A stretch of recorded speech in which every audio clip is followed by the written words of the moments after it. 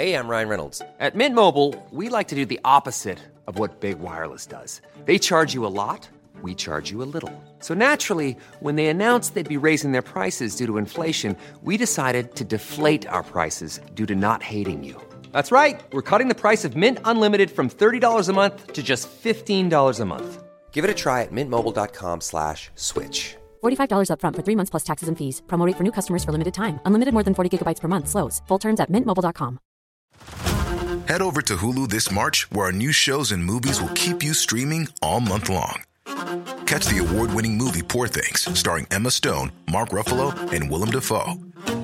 Check out the new documentary, Freaknik, The Wildest Party Never Told, about the iconic Atlanta Street Party. And don't miss FX's Shogun, a reimagining of the epic tale, starring Anna Sawai. So, what are you waiting for? Go stream something new on Hulu. Nature is a dangerous place. On Monsters Inside Me, the podcast, listen to the life or death experiences of people who have survived animal attacks, natural disasters, and deadly parasites alike. Featuring audio from Discovery Channel, Science Channel, and Animal Planet, from hit shows like This Came Out of Me, Nature's Deadliest, Still Alive, and I Was Prey. Listen to Monsters Inside Me wherever you get your podcasts. It's the trial of the decade.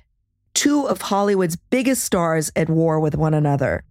With each of their careers and reputations on the line, Johnny Depp and Amber Heard are in a battle of he said versus she said. The civil trial was messy and scandalous, but really kept the audience glued to their televisions. In the end, the question remained, who do you believe and how much? I'm Sarah Azari, and this is Death by Fame, Depp versus Heard.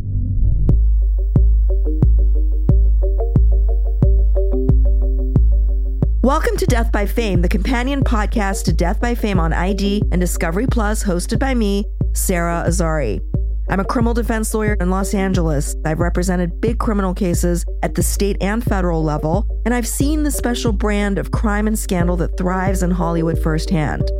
These are crimes fueled by ambition, addiction, jealousy, and the quest for fame itself. Today, we're going to walk through the tumultuous relationship of Johnny Depp and Amber Heard. We will discuss the courtroom drama and the role social media played in this case. But first, some background. In 2009, Depp met Heard on the set of The Rum Diary. They started dating in 2011. Their romance was closely followed by fans and tabloids alike and moved to an engagement in 2014, followed by a private wedding ceremony in 2015. But the happily ever after was very short-lived. After just 15 months of marriage, Heard filed for divorce in 2016 and obtained a temporary restraining order alleging Depp had abused her during their relationship while under the influence of drugs and alcohol.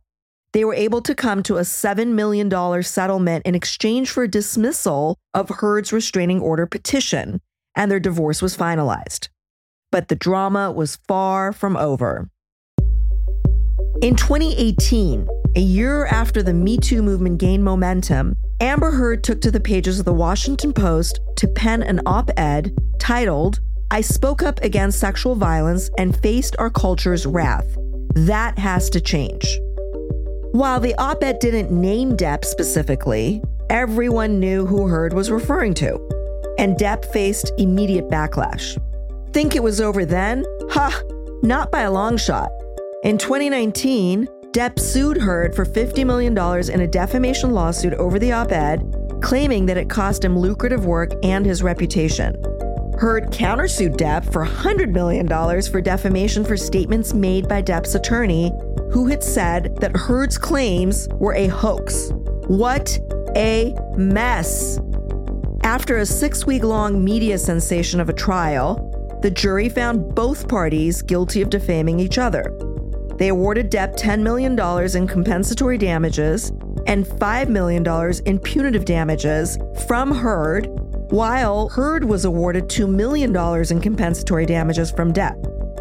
On December 19, 2022, news broke that Amber Heard has dropped her appeal of the verdict, which awarded Johnny Depp the $10 million and the punitive damages. That's probably the best move by Heard that we've seen throughout this trial and leading up to it. That appeal, who knows if it was winnable, but it would certainly drag her name further in media and on social media, and she claims that is her motive for dropping her appeal. To help me sort through this very messy case, I'll be speaking with Dr. Alice Berkowitz. Alice is a clinical and forensic psychologist for over 30 years. She's a certified mediator, marriage and family therapist, and addiction specialist, serving a wide variety of clientele. Dr. Berkowitz sees many high-profile personalities, entertainment professionals, and celebrities in the Los Angeles area. I mean, heck, her office is in Beverly Hills, okay? 90210. Together, we will take you through the trial of the decade. So today we're here to talk about the Johnny Depp versus Amber Heard trial. It's a civil trial on the question of whether or not her statements in the Washington Post op-ed protected First Amendment speech or defamatory. And today I'm joined by Dr. Alice Berkowitz, who's a clinical and forensic psychologist out of Beverly Hills. Welcome, Dr. Berkowitz. Thank you so much. Dr. Berkowitz is an expert in domestic violence, and like me, she closely followed the Johnny Depp versus Amber Heard trial. So I'm excited to speak to her because she's here to unpack the allegations of abuse by Depp and Heard and discuss the domestic violence or domestic abuse aspect of this case. So, Dr. Berkowitz, I want to start with your background for our listeners. Can you share with our listeners your background and experience in clinical and forensic psychology? I have wanted to be a psychologist since I was 16. But one of the things you learn along the way is back then they didn't have forensic programs. So my degree was in clinical. My license is as a clinical psychologist. So forensic clinical psychology is based on research, helping your patients, right? Mm-hmm. And forensic is when there is some sort of a court case involved. Am I correct? Some sort of legal action. Legal Right. action, yeah. So that's where I need people like you. It's the forensic psychology. How much of your caseload over the years has involved domestic abuse in a relationship? A lot, honestly. I would say starting back then, probably at least 50%. It goes up and down. But I've seen a lot of domestic violence. I've also seen a lot of false domestic violence claims in divorcing people that have to do with money. So very interesting because, and I appreciate you bringing this up as a psychologist, because when I say, look, not everything everyone says is always true. And we have a legal system that we have to challenge and test credibility, because otherwise we're doing a disservice to true victims by allowing people that are hoaxing victim status. And it's interesting because often your colleagues push back on it and take the position that, no, we're supposed to believe it. And I say, look, on your couch, you have maybe a duty to believe the person and to be able to help them. But in a courtroom, that's a different story. And I am so glad that you brought that up because you're based in Beverly Hills and people always think, oh, Hollywood, celebrity clients, 90210, right? How much of your experience has been with high profile and celebrity patients? A lot. I would say 70 to 80%. Okay. So a large majority of your practices. I want to bring you back to the Johnny Depp and Amber Heard trial. This was a civil trial. It was about an op-ed that Amber Heard wrote in the Washington Post, making a statement that she's basically standing up for victims of domestic abuse and how she's treated when she does that. So essentially the crux of the veracity or the credibility of the op-ed was whether or not she was a victim of abuse. But this trial was so mistaken as though it was a domestic violence trial, right? As though we were in some, maybe custody battle or criminal courtroom or something like that. And to me, the biggest significance of this trial was that, wait a minute, we have a guy who's saying no. I mean, look, I think we both agree, correct me if I'm wrong, that, look, Johnny Depp was not a saint. Mm-mm. He was battling his own demons, right? He had struggled with addiction and maybe he was even an angry person and things would trigger him or whatnot. But that doesn't necessarily mean that he did the things that he was accused of doing, right? How are celebrities different in the way they deal with abusive relationships in your practice, which is largely celebrity driven? Do you find that they try to hide the abuse, whether it's a male or female, it doesn't matter? I think it depends on the celebrity. A lot of celebrities try to hide the abuse and try to pretend it never happened and maintain their image. And then there are a group of celebrities that have been coming to the fore with what happened to them, female celebrities, as well as some men. To basically use their platform to send a message, basically. Right. Okay. Mm-hmm. And to basically say, this happened. I'm not making this up. So Johnny Depp and Amber Heard met on the set of Rum Diaries in 2009. They started dating in 2012. And then in 2015, they got married. And then only 15 months later, in May of 2016, Amber Heard files for divorce and gets a temporary restraining order alleging that Johnny physically abused her during their relationship while he was under the influence of drugs and alcohol. Heard then withdraws her domestic violence restraining order, and at the same time, in exchange for a $7 million settlement that is reached between them. Now, that's not chump change, right? No. You had told me initially that you prefer to say domestic abuse versus domestic violence. Yes. Tell me about that. Why is that? Well, I think that's been changing in the courts as well, but domestic violence is focused on physical violence only, and domestic abuse is a broader term that talks about emotional abuse, can be violence in front of the children, where a family can be the victim of domestic abuse. And I think it's a much broader way to speak of it, and we're not limited to one choking the other partner. We're limited to an entire realm of controlling and coercive domestic abuse, which in my mind is the worst. What about intimate partner violence, IPV? Isn't that even a more narrower sort of Yes. subcategory? Intimate partner violence is something that can happen sporadically in a relationship and usually at the times of crises. And it tends to be both parties are involved in it. It tends to happen more when people are going through a divorce and there are moments of it. Whereas controlling and coercive domestic violence is when one of the partners, and a lot of this has been men, but it's also been women as well, where they isolate their partner, they beat down their self-esteem, they beat them violently, they make them believe that their family has lied to them. They really turn, it's almost like the Stockholm Syndrome again, like parental alienation, where the perpetrator gets the victim to believe that somehow they're bad and they have no spending money, they can't get out. And I'm sure you know that the worst time for someone who's been a victim of domestic violence or abuse to get out is when it's first made public. And those are the more times where they can be killed more often. And it's a very difficult situation. But the level of controlling and coercive domestic violence is such to the depth of the core of the victim. I mean, they have nothing.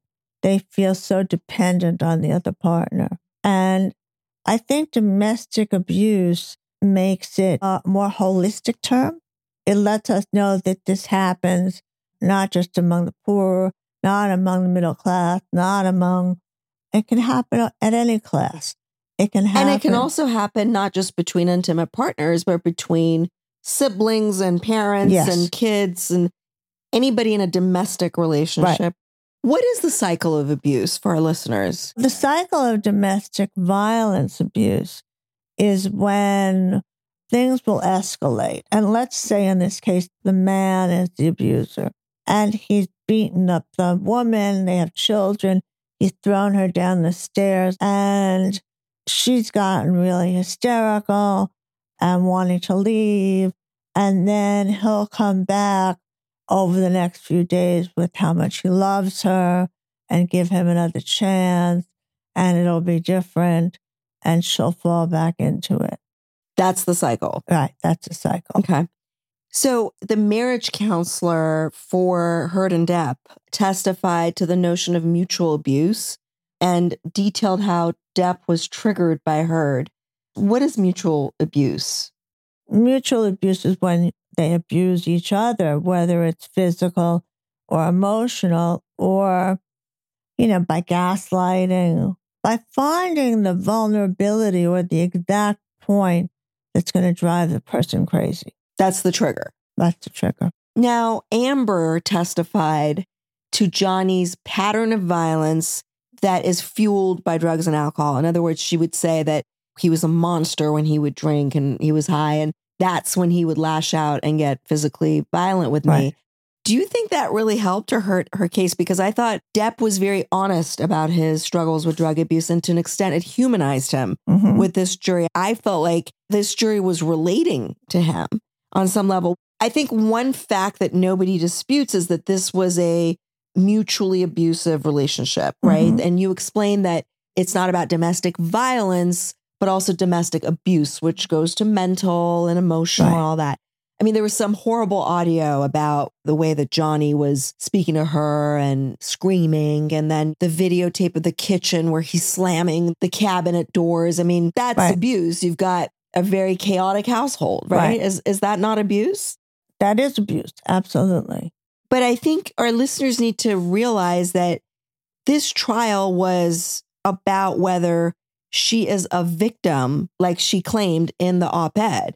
And that's, I think, why her marriage to Johnny or her relationship was on full display. What was your takeaway from that? And they're there for a very specific First Amendment trial, and now their entire relationship is on display. Well, I think that is very common with celebrities and social media, and especially celebrities that are controversial, like Johnny Depp. I think Amber has a history of trauma that's never been resolved that may make her more vulnerable, but also goes to the personality disorders. I think there are a lot of people in this country that view him as a bad guy, as good as an actor as he can be. And I do think Amber played off of that, but it's never just one person's fault. I mean, we can look at blame, we can look at responsibility, but clearly they both had a lot of responsibility in this. Well, it was a toxic relationship, was it not? Right. The greatest moments of abuse and antagonism underneath that is often fear of abandonment. And I think that there wasn't a place for that in this trial. But I think you've got two damaged people. Yeah, I agree with you. What is your reaction to Johnny's numerous attempts to get clean and just his whole struggle with drug addiction? Do you think it helped him or made no difference? Well, I think the fact that he has tried to get sober was a positive in his way, but the fact that he's not been able to, and I think he's been in rehab maybe 7 or 8 times, I don't think it made him show as well as he could have, but he's basically saying, look, I need help, and she needs help. And that doesn't happen as we used to talk about in 30 days. That's at least a 90-day period of time, and then continuing the work and the humility and learning about personalities and learning about triggers. I think both of these people probably are not as aware of their triggers as they need to be. We had the trial in the court in Virginia, but this was also very much a court of public opinion trial. Right. And so it goes to the role that media, and especially social media, plays in trials these days, or high profile trials. What are your thoughts on that, on the role of social media and celebrity trials? I think it's a problem. I think it's unavoidable in some ways. but I think it sways people's opinion a great deal. I think it really turns people's points of view. Hey, I'm Ryan Reynolds. Recently, I asked Mint Mobile's legal team if big wireless companies are allowed to raise prices due to inflation. They said yes. And then when I asked if raising prices technically violates those onerous two-year contracts, they said, "What the f*** are you talking about, you insane Hollywood ass?" So to recap, we're cutting the price of Mint Unlimited from $30 a month to just $15 a month. Give it a try at mintmobile.com/switch. $45 up front for 3 months plus taxes and fees. Promo rate for new customers for limited time. Unlimited more than 40 gigabytes per month. Slows full terms at mintmobile.com. Nature is a dangerous place. On Monsters Inside Me, the podcast, listen to the life or death experiences of people who have survived animal attacks, natural disasters, and deadly parasites alike. Featuring audio from Discovery Channel, Science Channel, and Animal Planet, from hit shows like This Came Out of Me, Nature's Deadliest, Still Alive, and I Was Prey. Listen to Monsters Inside Me wherever you get your podcasts.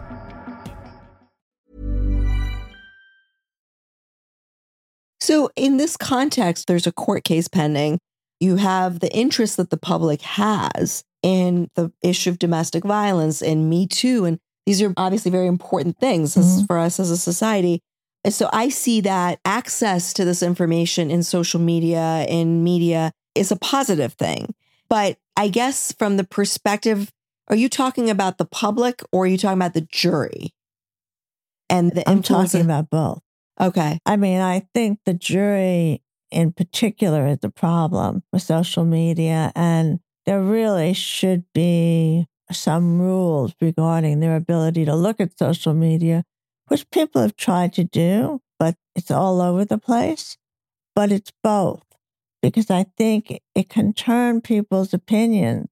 And for instance, in this case, I don't think it helped Amber Heard at all. I think in this trial, there were a lot more men that verbalized opinions based on social media. And I don't think you can trust social media. You can't.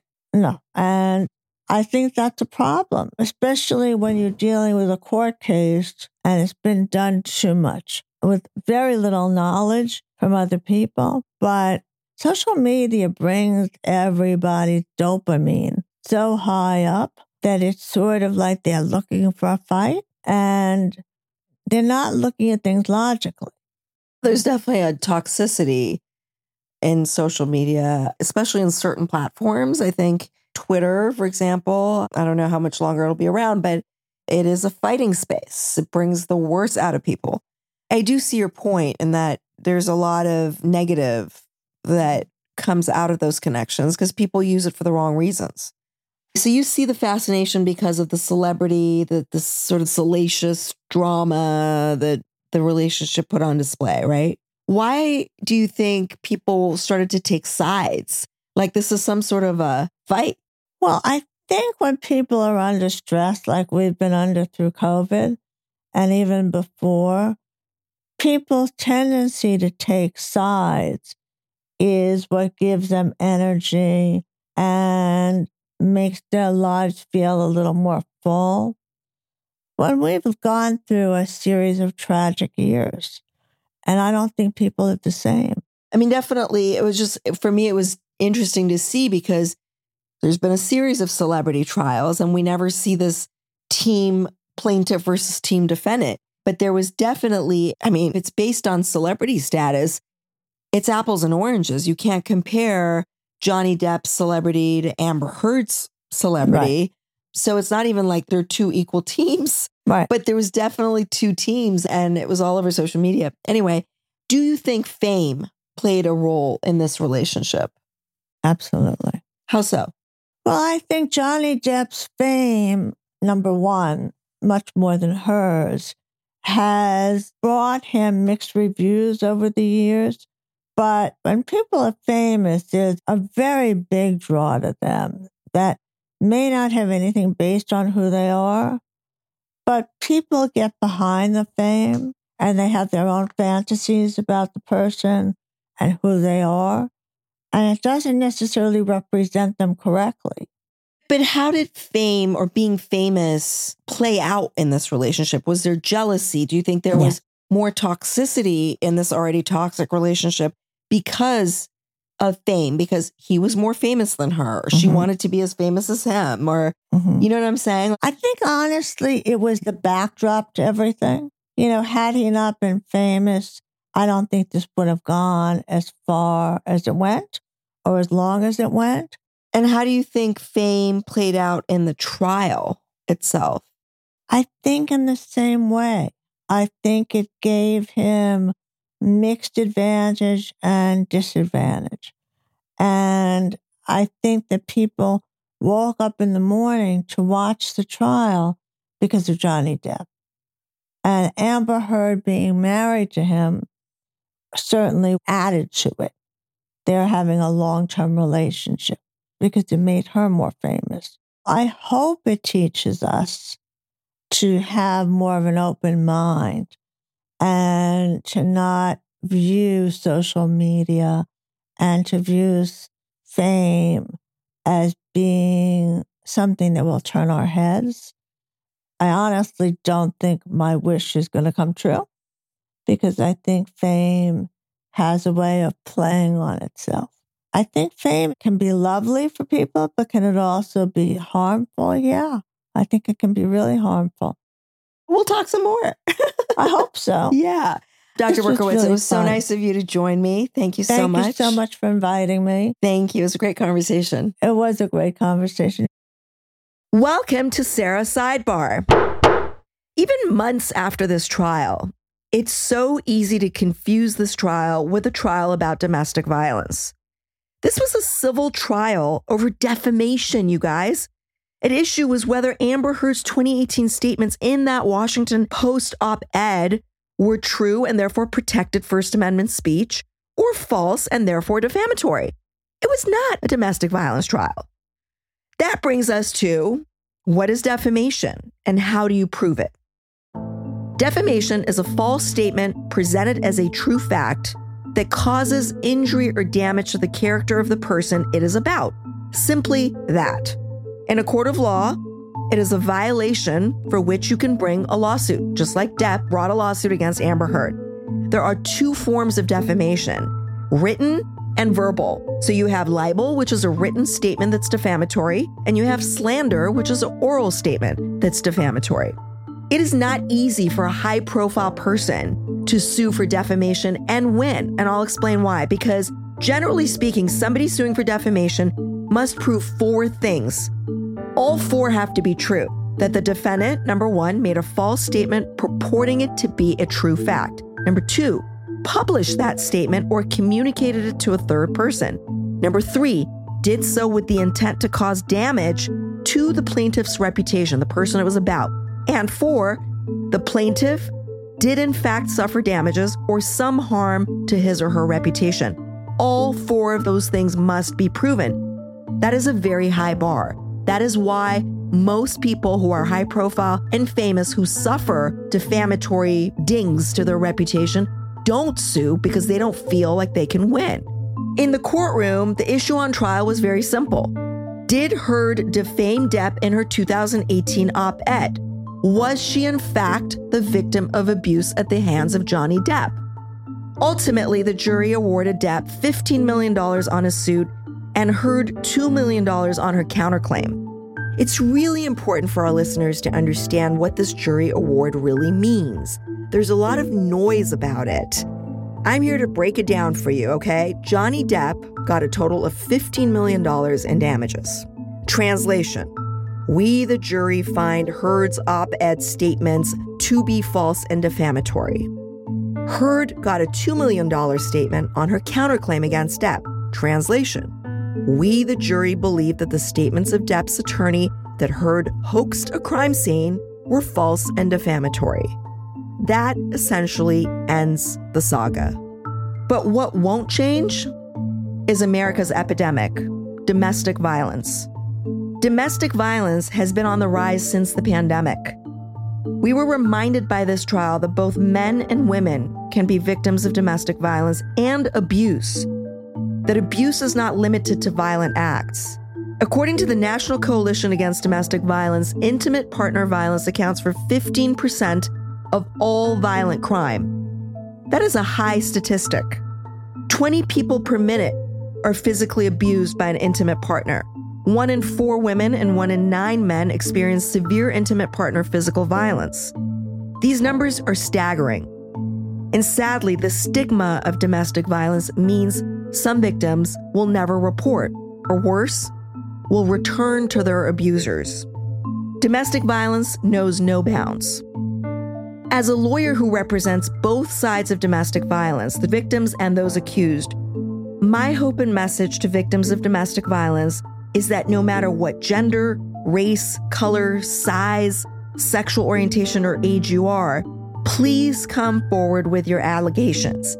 The Me Too movement was about encouraging and lending a voice to you so you could do exactly that.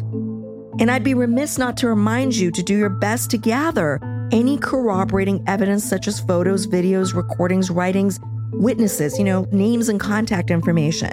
Gather that information and ask somebody you trust to take you to the nearest law enforcement agency to file a report. Why go with somebody? You may not be in the right state of mind.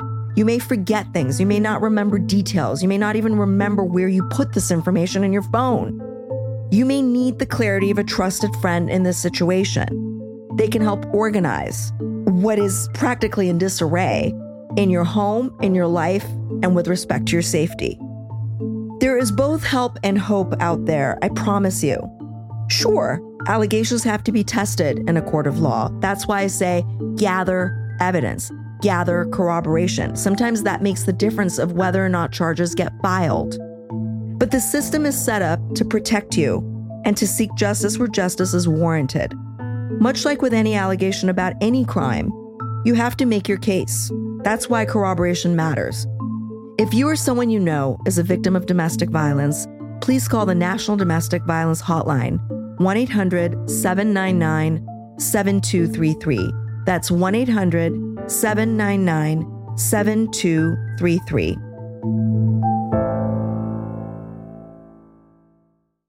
Hey guys, as a special treat for our listeners, we have one more bonus interview.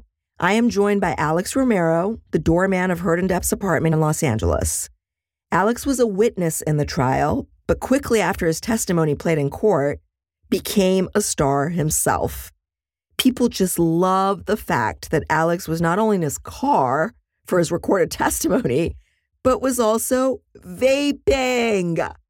Something that neither I nor the judge of the Depp versus Heard trial had ever seen in our respective careers. Alex will take us through how he felt about not only being asked to testify, but what it was like to become a social media star overnight. So we're here to talk about the trial of Johnny Depp versus Amber Heard. And I am joined today by Alex Romero. Alex, welcome to the podcast. Thank you for the invitation, Sarah. Thank you very much. So, Alex, what do you do for work? I work at the front desk of the Eastern Columbia building. There was an incident of abuse where Amber Heard claimed that she was bruised as a result of it. And you and other people that work at the Eastern Columbia building were called as witnesses. When you initially recorded your testimony that they eventually used at trial, what was the purpose of your testimony? What were they trying to get from you? Was it about the bruise on Amber and whether you saw it, or was it something more? I think it was more because of the bruise, because I saw her, not that Saturday because I don't work. I can remember it was Monday or Tuesday.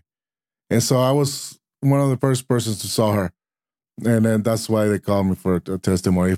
And Alex, that makes sense because bruises don't occur immediately after an incident. They take some time to show up, right? And so I do think that that was the right move for you to, as somebody who's seen her and interacted with her, to testify about what you saw.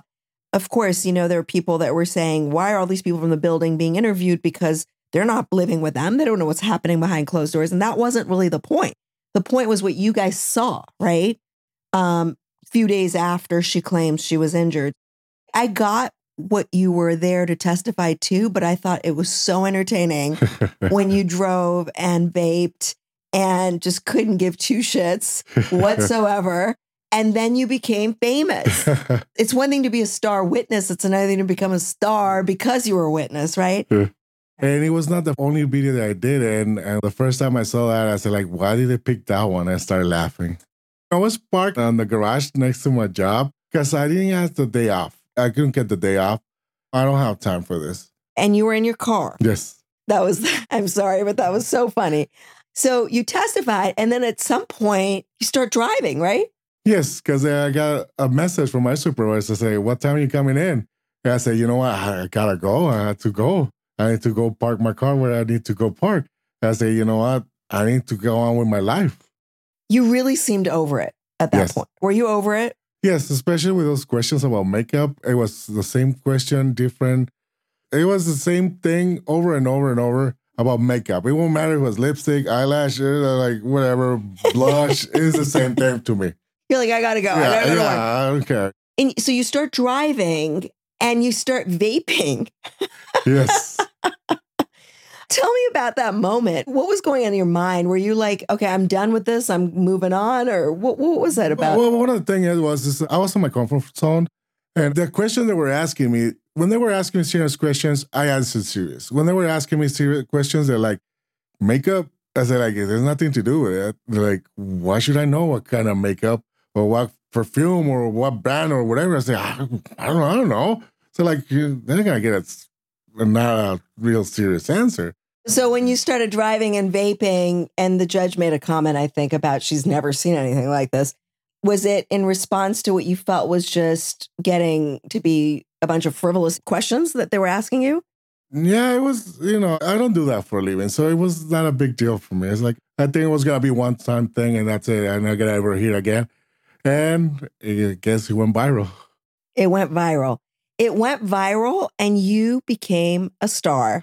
You were not a star witness, but you suddenly got famous. All I could hear people saying, who is this Alejandro guy? Oh my God, you have to watch his YouTube testimony. It's insane. You got to see him vaping. Everyone was talking about you, Alex. And so what was it like for you to suddenly be thrust into this? I think it was on a Friday. My niece texted me and said, Uncle, you're famous. So, okay, cool. I was asleep. Then my sister called me and said, dude, you're famous. They're like, go on YouTube. So, and then as soon as I opened YouTube, I said, oh no, I started laughing. I couldn't watch the whole video. I couldn't watch it. I started laughing. And then as soon as I started working, I got people that used to live there. They start calling work. I said, hey, dude, I saw you. I was like, oh man, like people were going so crazy. And they say, they're looking for you, where's your Facebook, TikTok, whatever. So you got a bunch of followers. And did you get a lot of calls? Yes, I did. I got a lot of calls. As a matter of fact, I got a fan mail at work. And what was the fan mail? It was just thank you cards. Thank you cards. And when there's someone else sent me 4 bottles of liquid for my vape, because I told them, they were asking me where's my vape. I said, well, I don't have any liquid, so they sent me the liquid. Wait, so you got fan mail, you got gifts, and then you had mentioned to me something off the record about a call to your job. They're trying to speak to you, and you're like working on a shift, so you're pretending like Alex is not working that night, but they actually recognize your voice, right? That's correct. Tell me about that. I got a phone call. I think it was a movie producer. Can't remember her name. I still got her number, and she told me she wanted to speak with Alex. I said, oh, Alex not here. I said. And she started laughing. I said, I know you're Alex. I recognize your voice. And she's telling me, you know what? People love you. All these people were talking about you. They said, we're going to get you something. Don't worry. We're going to get you. Just hold on. We're going to get you something. And I'm still waiting. Nothing, right? Nothing. Promise is not delivered. So, Alex, this is so interesting for me because here you are just doing your job. You provide this testimony that you're pretty much frustrated over. And suddenly you have all these fans, right? There was a lot of personal feelings around this trial, right? So even if it wasn't just about the movies or, how famous each of them were, people took sides. People took sides in this trial. My team Johnny or my team Amber, which, for different reasons, they took sides. Did you take any sides or you just didn't care? I didn't watch the trial. Anyway, thank you so much for joining me today on the podcast, and I hope to see you soon. Thank you. Thank you, Sarah. Thank you, Alex. Thank you. That's it for this week's episode of Death by Fame. Please be sure to join me next week, where I'm going to unpack the Armie Hammer accusations. I will be joined by Deputy District Attorney of the Los Angeles DA's office, Lisa DeRudy, and her and I will discuss how sexual abuse allegations are treated in a court of law. I have to convince 12 people. Well, it's going to be difficult to convince 12 people, especially if you have some women on the jury, that a good-looking celebrity who can probably get sex whenever he wants would have to use force to have sex with somebody. Don't miss it. Death by Fame is produced by Ample Entertainment for ID. You can follow our show wherever you get your podcasts, and we'd love for you to take a second and leave us a 5-star review on Apple Podcasts.